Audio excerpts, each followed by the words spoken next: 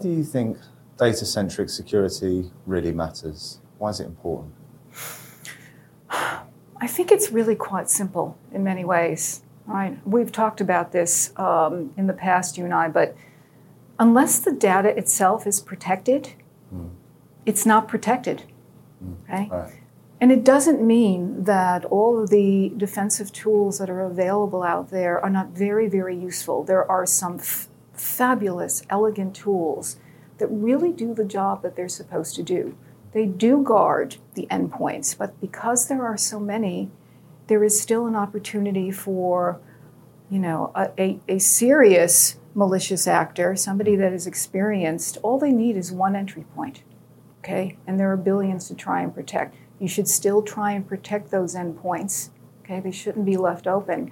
But all of the defensive tools, they need the partnership of something that when that malicious actor gets in, because it is when, not if. It's not even just when. It's multiple times, that there is not the fear that they will be able to use the data that they find. For instance, at Stash, the solution that we've devised actually takes data and encrypts it, but then parses it up into something that we call digital confetti. And that data is spread to multiple locations, on cloud or off, wherever the client wants that data to be, anywhere in the world. Right? And we store multiple copies of the data. So if a server farm goes down at Amazon, you can still capture it someplace else. There are a number of ways that the data can be parsed according to a customer's wishes. We can store as few as 3 copies or as many as a dozen copies. Again, it depends on the market segment and their perception of risk. Right? What do they really want to do? Yeah. In order for a malicious actor to use that data, they would have to find every tiny piece. They'd have to put the pieces back together in the right order. They'd have to decrypt every single little piece. And then yes, you'd be breached.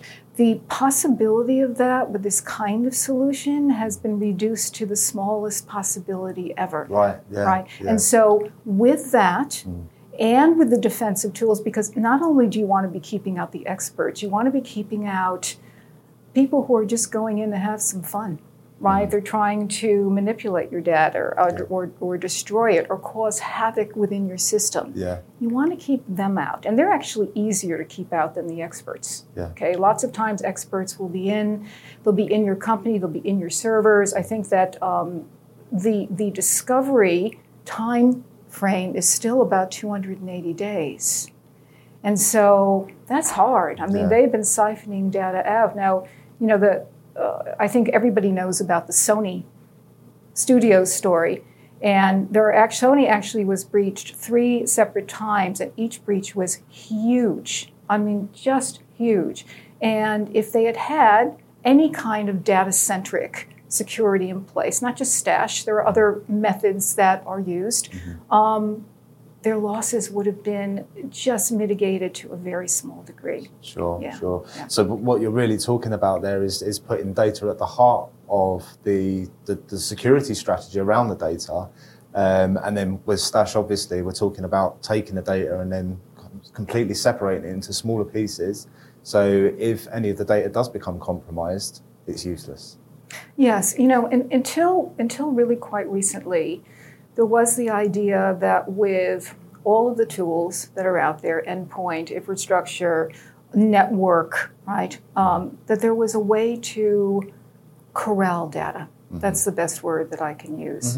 And to keep it safe with what is in essence a fence, okay, using a bunch of tools.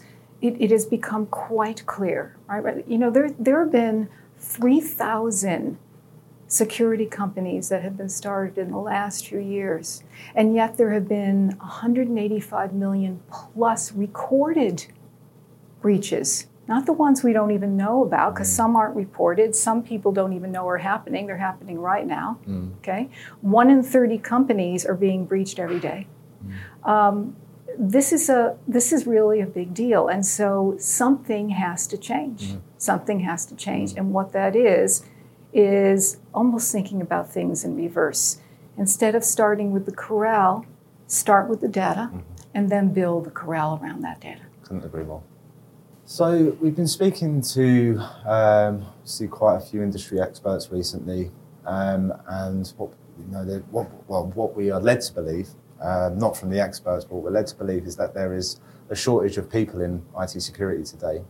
But what the experts are telling us is that there is a gap in, knowledge, or a kind of a skills gap. So there's not a problem with the people. There's just a skills gap. I mean, what are your thoughts on that? Things have moved along really, really fast in the last 10 to 15 years. I can remember paying attention to the first data breaches I can remember were in the early 90s, okay? And those were considered anomalies. And they were considered kind of the purview of the IT department, right? Sure. Well, until pretty recently, maybe the last half a dozen years, the IT department in many companies, at least SMBs and maybe either small and medium-sized enterprises as well, the IT department was the technology department. And so anything that had to do with data was thought to be the responsibility and accountability of the IT department, right? The truth of the matter is that the IT department is there to make sure that these systems are up and running in the business, they stay up and running, all the latest software is uploaded, all the patches are done, et cetera, et cetera.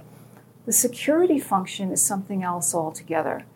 And because things have been moving so fast, you've got people in the industry who have been, have made their career in the security business for decades.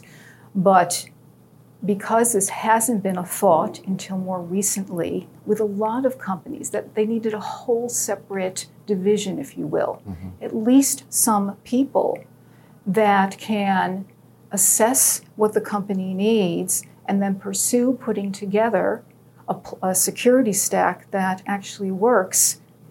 Yeah, I mean, there is a gap because it's come on us rather suddenly. Yeah. And also, I don't think that... or would you say like it's been almost brought to the surface? So we're like, we need more people, and it's like, no, actually we need more education, we need a better understanding. Because I don't, like you said, I don't think it's not an IT problem. It's departmental. Everyone should be responsible for the safety of the data and the security. Do you think?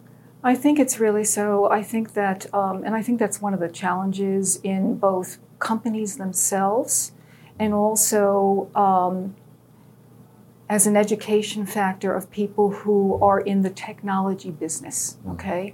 So in the companies themselves, I think that the companies that make the commitment to actually educate their people on, don't click on that link in an email, or this is what phishing looks like, or this is what malware looks like, and actually goes through the bother, because it is a bother, to do the exercises and to make sure that everybody in the company has the knowledge to help the security function along. Those companies are head and shoulders above the companies that are just unfortunately burying their heads in the sand, and I can't blame them. It's a big deal and a big responsibility. In terms of education, I think that because it has become apparent, to your point, it has risen to the surface, that you really do need the expertise of security executives in your company, or barring that, third-party organizations that can come in, that can do penetration testing, that can tell you, you have holes here, here, here, here, here, and this is what you need to do about them. That there are less people who have that knowledge than the demand is right now, and the demand is growing. So we've got a gap, but I do think because this market segment, cybersecurity, is a very attractive place, right? And I think it's been said many times, if you go into cybersecurity, you'll have a job for life. I think that's probably so. that more people are paying attention to it.